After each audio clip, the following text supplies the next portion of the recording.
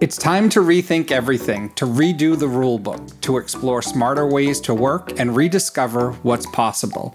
It's time for a fresh take on how technology and creativity are changing the way work gets done. I'm Brian Rowley, and this is the Big REthink.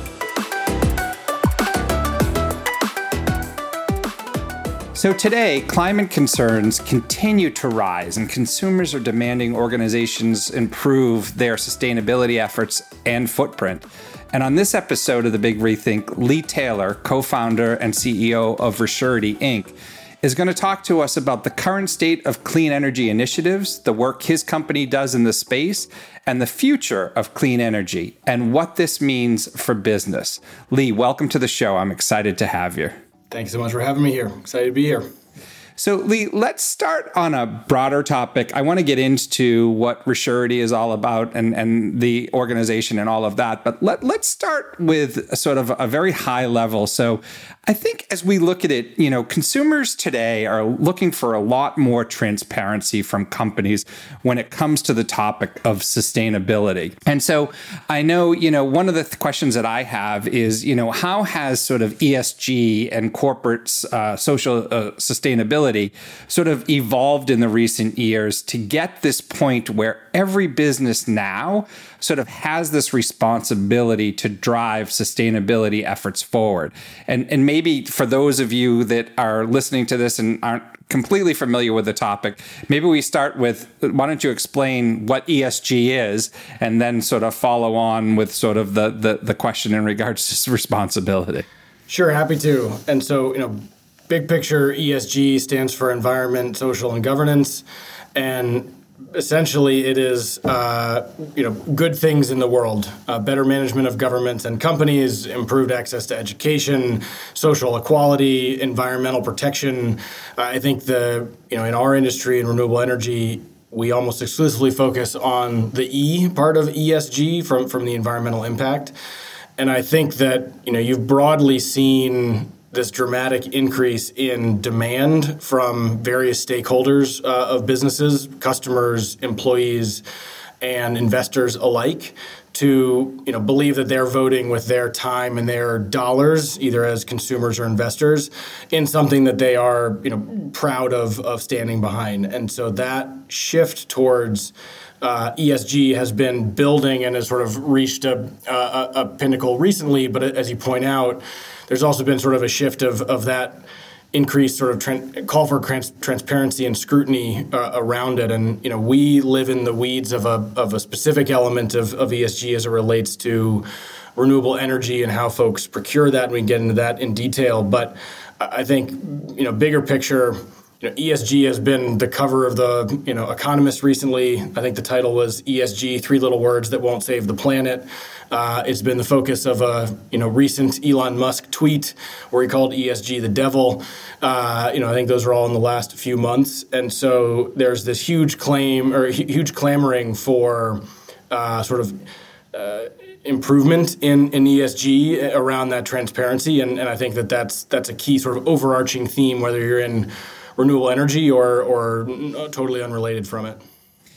Yeah, and I think, you touched on transparency and sort of the recent, increase in this, but that's actually one of my questions is why? Why are we seeing so much news and conversation specifically about the transparency and accuracy in sustainability reporting?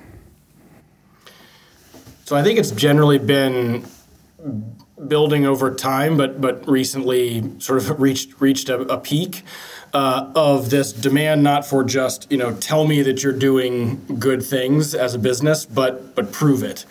And I think some of that scrutiny is healthy. I mean, there's been a lot of articles recently, for example, that the concept, like the phrasing of carbon footprint, was actually invented by an oil company, BP, in the early 2000s as part of a marketing campaign. And so, this view that differentiating between real, sincere, and impactful activities versus a marketing campaign that suggests you're doing that whether or not you actually are, separating between those two such that, again, sort of, employees, customers, and investors are driving their time and dollars towards those real, sincere, high impact and away from what often gets the term, greenwashing, at least in our industry, greenwashing, where it's sort of ESG in name only. And I think that's where a lot of the scrutiny has come from. It's certainly where I think a lot of the blowback on ESG, which we as a company and I as an individual think is an incredibly important evolution of sort of where corporate activities are going. But I think it's healthy to say, well, how much of this is spin versus real impact, and that's driving that interest overall, and can get into the specifics of sort of the renewable realm if that's of interest. But I think that's outside of renewable energy. I think that's what we're seeing and why it's the focus of Elon Musk tweets and cover stories of The Economist. Yeah, I think that's a really good point, because it is definitely a marketing term and there's a lot of folks that are utilizing it. And I think it's also, we live in a time where if we're going to make a claim, there's someone that will call you out on it. And I don't know that that's a bad thing per se, but I definitely think that it's something that people need to be aware of when they're talking about them being a sustainable organization or some of the things that they're doing around sustainability, being able to back that up, because someone will call them out on it. But in that context, how are you seeing, how is consumer demand changing how companies operate in terms of ESG? And what do you see those impacts being on B2B companies? So from a consumer perspective, you see it in, almost any packaging, grocery store, toy store, otherwise, made with renewable energy, made with clean energy. And that is something that is demanding at worst sort of a tiebreaker, when consumers are making decisions. At best, really defending a premium for those products. And so you see consumers asking for that, and that flows through the value chain. And so when you see retailers, whether it's Walmart, Amazon, otherwise, they're pressuring their suppliers to drive towards levels of sustainability that they can then pass that through and demonstrate that not only are we greening our own practices, for example, but we are amplifying our impact by going upstream in the supply chain. It gets to be more B2B. So I think it from the consumer side, and I think we can't. If we think about employees of companies as well as effectively consumers choosing where to spend their time versus dollars, you see that preference for sustainability-driven companies, and particularly if that's highly defensible and sort of reducing the risk that there's a real or perceived impact of sort of greenwashing relative to legitimate impact.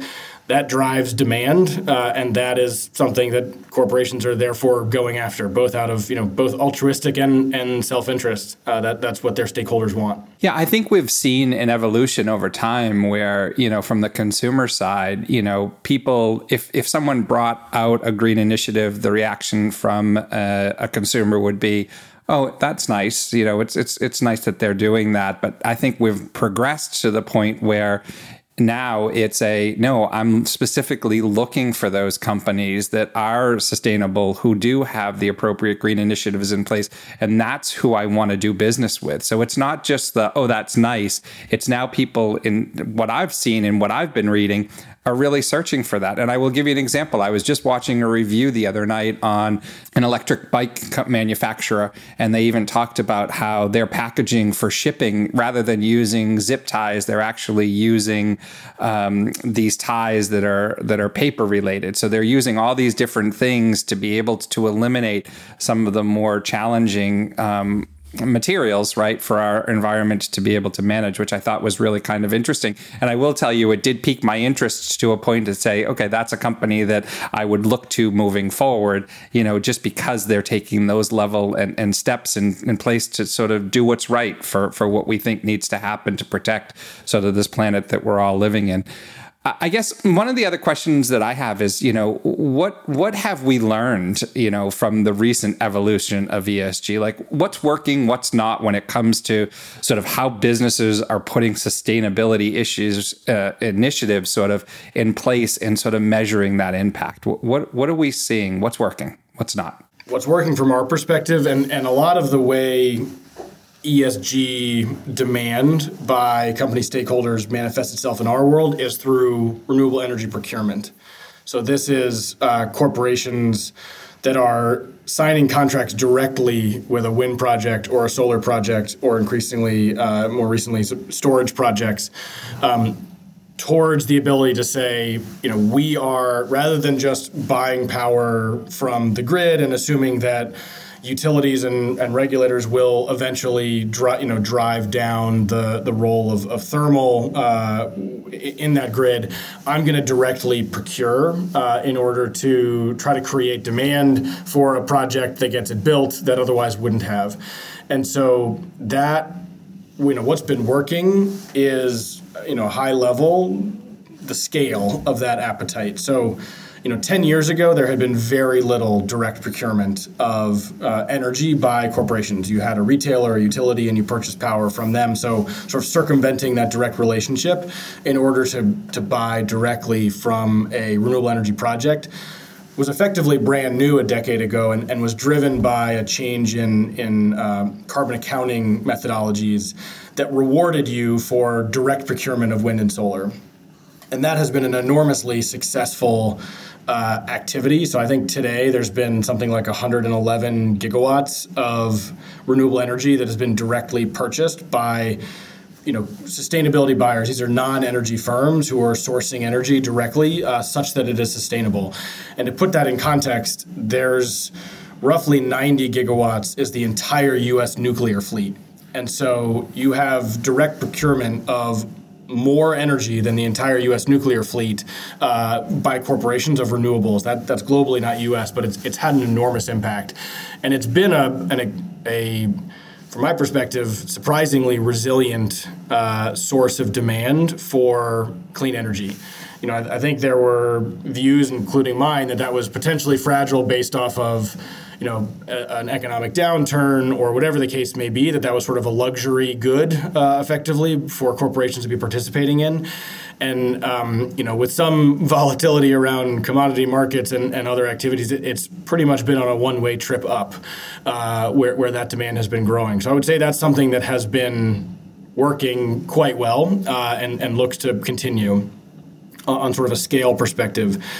I think what isn't working as well about that is, the industry is somewhat a victim of its own success, right? I mean, when you think about the way procurement is done of renewable energy historically, it's binary. If you buy wind or solar, it's good. If you don't, it's bad. In reality, there's a huge spectrum of, the carbon impact of your activities. For example, groups like Facebook who are participating in procurement of energy from energy storage projects in order to incentivize them to charge when renewable energy would otherwise be curtailed. So there are certain windy hours in certain places. There's basically wind farms are having to shut down because you don't have enough demand to consume it. So that is carbon-free electricity that is just being shut out of the system. Energy storage can be incentivized to buy that power and turn around and sell it when coal is ramping back up. And that is a demonstrably carbon-reducing process that traditional carbon metrics, accounting and otherwise, give you little to no credit for. In fact, it's not even possible to measure that impact historically. Similarly, if the panhandle of Oklahoma is an area that has had huge success in its growth of renewable energy, to the extent that in a really windy hour, adding another wind farm in the panhandle of Oklahoma has almost no impact to from a carbon perspective, because you're just adding more wind when wind is already being curtailed. So in the absence of storage or transmission enabling you to build, get that power out of there, your impact is positive but limited from a carbon perspective. Whereas building a wind farm in West Virginia has 300-400% higher impact from a carbon perspective. Historically, that nuance was entirely lost in all sort of success-based metrics for carbon reduction. And we see a significant shift towards trying to change that. Carbon account, World Resource Institute, which is the NGO that drives carbon accounting rules, is opening them back up to try to figure out if there are ways to solve that issue. You've got consortiums like the one announced a few months ago by there's 10 corporate buyers and investors leading it, but at the front of the pack was Amazon and Walmart and Salesforce and Hannon Armstrong. And they, publicly traded companies who are all have significant, ESG activities and goals, and they're trying to drive this shift towards, more nuanced measurement of success. All of that is a function of trying to drive dollars, investment, purchasing, otherwise, towards the highest impact projects. So I think that's an area that I think we've sort of outgrown some of the more basic metrics that were the underpinnings of success of this industry, but that we sort of need the next phase for the future. Yeah, I think that it's a very complex topic, and obviously, one that, for a lot of individuals scratch the surface, right? But there's so many complexities of it. It's one capturing, it's another storing. I mean, when you look at just as an individual consumer, you had the opportunity at one point to put solar panels on the roof of your house and generate a certain amount of electricity for your home. And now there's storage walls that you can install, right, to capture the excess that you have and cover the peak times and the low times. I think it's such an evolving piece of who we will be.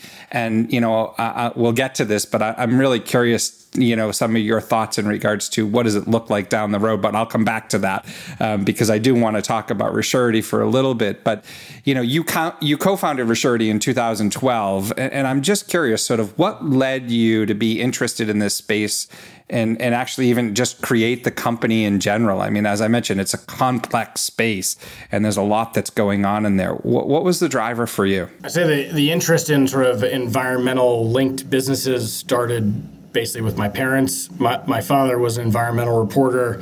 My mother was a wildlife documentary film producer. And I grew up in Seattle. And so in the 80s and 90s, right, like the plight of the spotted owl and the king salmon was sort of standard dining room fare.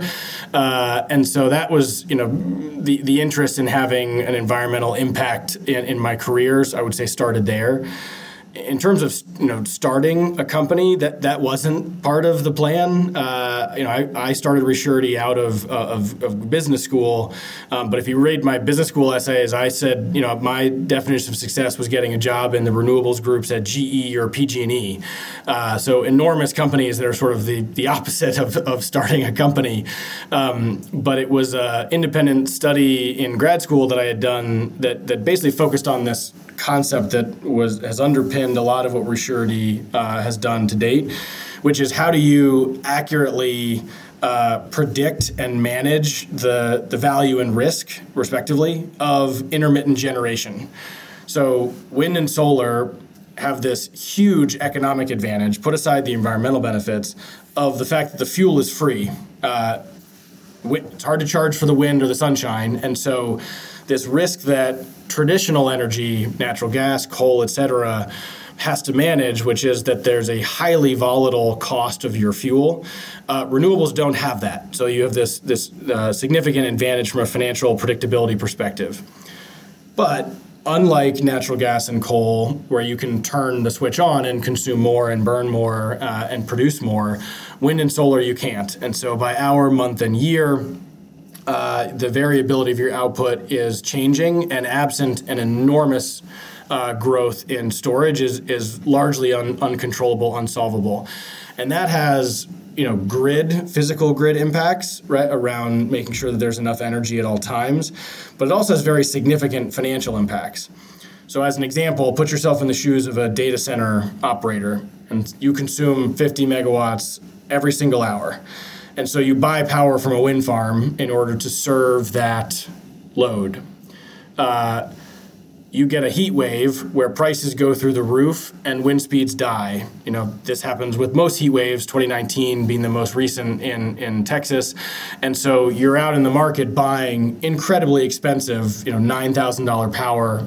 Power in Texas is typically more like $20 or $30 in order to keep your data center running, and you're getting 0 megawatt hours out of the wind farm that you use to protect that. So financially, the grid was, served the power needs during that period physically, but financially, there is a significant risk of that intermittency. And that, is one example, but it flows throughout the ecosystem, that the wind blowing and the sun shining, and obviously the sun comes up and goes down at the same time pretty predictably, but cloud cover is not predictable and has fairly dramatic impacts on aggregate power output from solar, depending on where you are in the world and the country. And so that financial risk was something I found, sort of intellectually interesting and something that felt like I had an opportunity to do something about. I wasn't an engineer. I wasn't going to invent the next solar panel, but this was an area where, solving that problem for renewables felt like a necessary step towards the maturity and the growth of clean energy as a whole. And so dove in, and the rest is sort of history. So tell us a bit about REsurety. How do you guys help inform or guide companies that are sort of building clean energy infrastructure? Like, what is your role? Like, talk to us a little bit about that. So we think of ourselves, we aspire to be the analytics engine of the clean energy economy. And by that, I mean, we want to provide the data, the software tools, and the related services that enable the buyers and sellers of clean energy and the ecosystem around them to have, simply put, best-in-class information and the tools to act on it.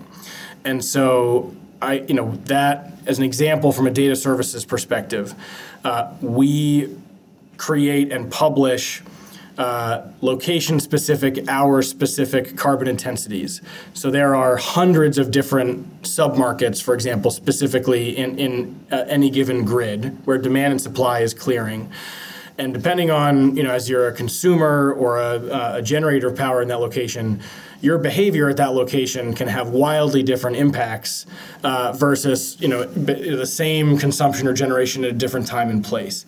And so if you put yourself in the shoes of an energy storage operator, you need a lot of data about, by location, by hour, how carbon intensive is the grid, such that you can choose to dispatch your, schedule when you're going to charge your storage asset and when you're going to discharge your storage asset, such that you can optimize for and demonstrate your carbon impact. And so, as an example, we have APIs where storage developers will access every electrical location in an entire ISO to try to figure out where they should be developing energy storage projects towards the goal of sort of maximum carbon impact opportunity. From a software tools perspective, we have SaaS-based platforms for tracking PPA portfolios, for evaluating an M&A opportunity for a new build project, and those are used by investors, investment banks, et cetera, towards largely long-term sort of financial decision-making. And then we have, when I say related services, a lot of times when someone says, okay, now I understand my expected value and my risk, but I have more risk in this contract than I want. And so I'd like to find somebody who will, hedge that for me. They'll put in a floor, or they'll take the risk entirely off my hands in the form of a financial swap. And so that we provide hedging, origination, and settlement services towards sort of acting upon that risk exposure that the information side of our business demonstrates. And so I think that's sort of the suite of tools and services that we use to support those buyers and sellers and investors in clean energy today. So what do you see the future of clean energy looking like? Complicated. It's complicated already. Yeah, it's already complicated. So I think there's been a view of sort of what is the answer for clean energy? Is it we just need more transmission, or if storage got cheap enough, that would solve the problem, or if we build enough wind and solar, that'll solve the problem, or if we just start building more nuclear facilities, that'll solve the problem. I think the reality is it is very much an all of the above strategy, and that requires a lot of sort of embrace of that complexity. And I think we talk a lot about this when we think about carbon policy. The goal is, we want to make sure the perfect isn't the enemy of the good as we think about what the future can be and how to build towards that. So how do you strike that balance of pursuing that good, trying to avoid good at the expense of the perfect, or vice versa. But also, what are the ways that we can drive decision making, whether that's policymakers or commercial buyers who are buying power, towards the highest impact that they can have. you should be able to think about as a corporate buyer. Should I be investing in a solar project? Should I be advocating for a transmission line that crosses a place that I have political influence? Should I be advocating for storage to be located at locations I already have wind or solar projects? Each one of those has very different impacts, and I think we have to increasingly think about the world in that highest efficiency towards the end goal, decarbonization, because I think there's very clear agreement amongst the sort of ESG leaders in the renewable space that we need to get to a point where the grid as a whole is carbon free, that every hour, you are consuming carbon free electricity. At the same time, the path to that, there are very different efficiencies of the path to get there. And by efficiencies, I mean how long it's going to take us. Are we prioritizing the highest impact opportunities first? And that comes down to combination of the tools that we and others are aspiring to build and have already built, as well as from policymakers, driving, setting the sort of quote unquote sticks and carrots to reward that highest impact behavior. 2012, REsurety started, so it's been 11 years now since you started that company. Would you say that the advancements how would you rate the advancements in this space in those past 11 years? And where do you see sort of the next 10? Will we notice significance in the way in which people approach sort of this topic about the impacts of sustainability and carbon neutral and all of those conversations? Like, do you see it growing at a similar pace, or do you see it being accelerated based on some of the changes that we're seeing through whether it be politics or the focus that we're seeing from individual companies and businesses? On the one hand, it's been amazingly fast, right?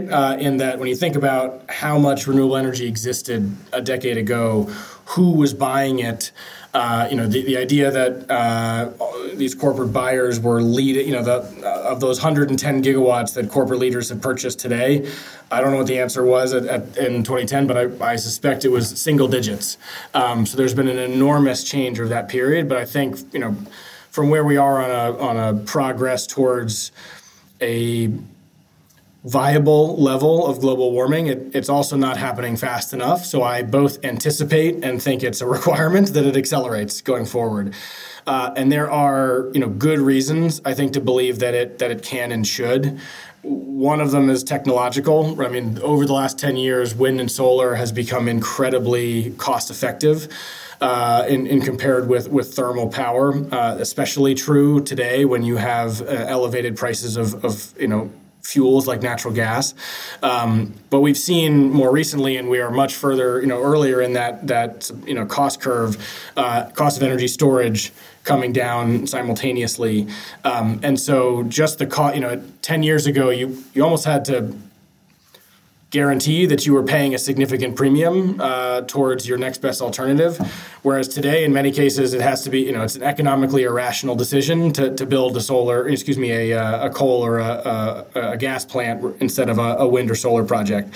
And that, means that rather than the market being driven purely by the subset of folks who were willing to pay that premium, and where it was required by state mandate, it's now pure economics driving that, and that's a dramatic accelerant. I also think we didn't get a whole lot of policy support out of the Trump administration, to put it mildly. We've already seen fairly significant shifts in that with the Inflation Reduction Act, as well as the infrastructure bill. There is now a significant amount of tailwind behind the clean energy industry that will drive that acceleration. And I think also just lastly, the participation, as you mentioned, by consumers, and that rolling up into the ambitions of corporations. When we think about the announcement I mentioned in the Emissions First Partnership from December, where it was 10 groups that came out and announced that we have to change the way we do carbon accounting in order to incentivize highest impacts. I think it's really notable that those are 10 private companies. Those are not NGOs. focused on this area. And so you see the level of advocacy and engagement, thought leadership, and sort of aggressive activity by corporate actors, tying out to the comment I made about an economic tailwind as opposed to purely policy or goodwill. I think those are, those all combine for tailwinds that give me a lot of optimism. But we have a lot of work to do because we do have to accelerate, and we are running out of time to do so. Yeah, I think it's really a really interesting topic, and we could go on for a long period of time because there's a lot of opinion on both sides of the conversation. But I think at the end of the day, we all have this responsibility to leave the planet better than the way in which it was delivered to us. And I think there's no doubt that we can't argue that there are significant changes that are happening as a result of global warming. And much of this, the answer to that is renewable energy. And I think, I applaud the work that you're doing. I appreciate this conversation. No doubt it's a complicated conversation. But I thank you very much for being here and appreciate our time. And we will have you back to sort of talk through some of the advances that we're seeing and some of the changes that we're seeing. But thank you very much. Really appreciate the conversation. Yeah, appreciate it. Look forward to round 2. Maybe in 10 years, we'll do the look back. Did we make it? Yeah. That sounds good to me. Before we sign off, if you enjoyed this podcast, you can help us grow by visiting our feed on Apple Podcasts to rate, review, and subscribe. Or if you're listening on Spotify, be sure to hit follow. That's it for us. I'm Brian Rowley, and that was another episode of The Big REthink.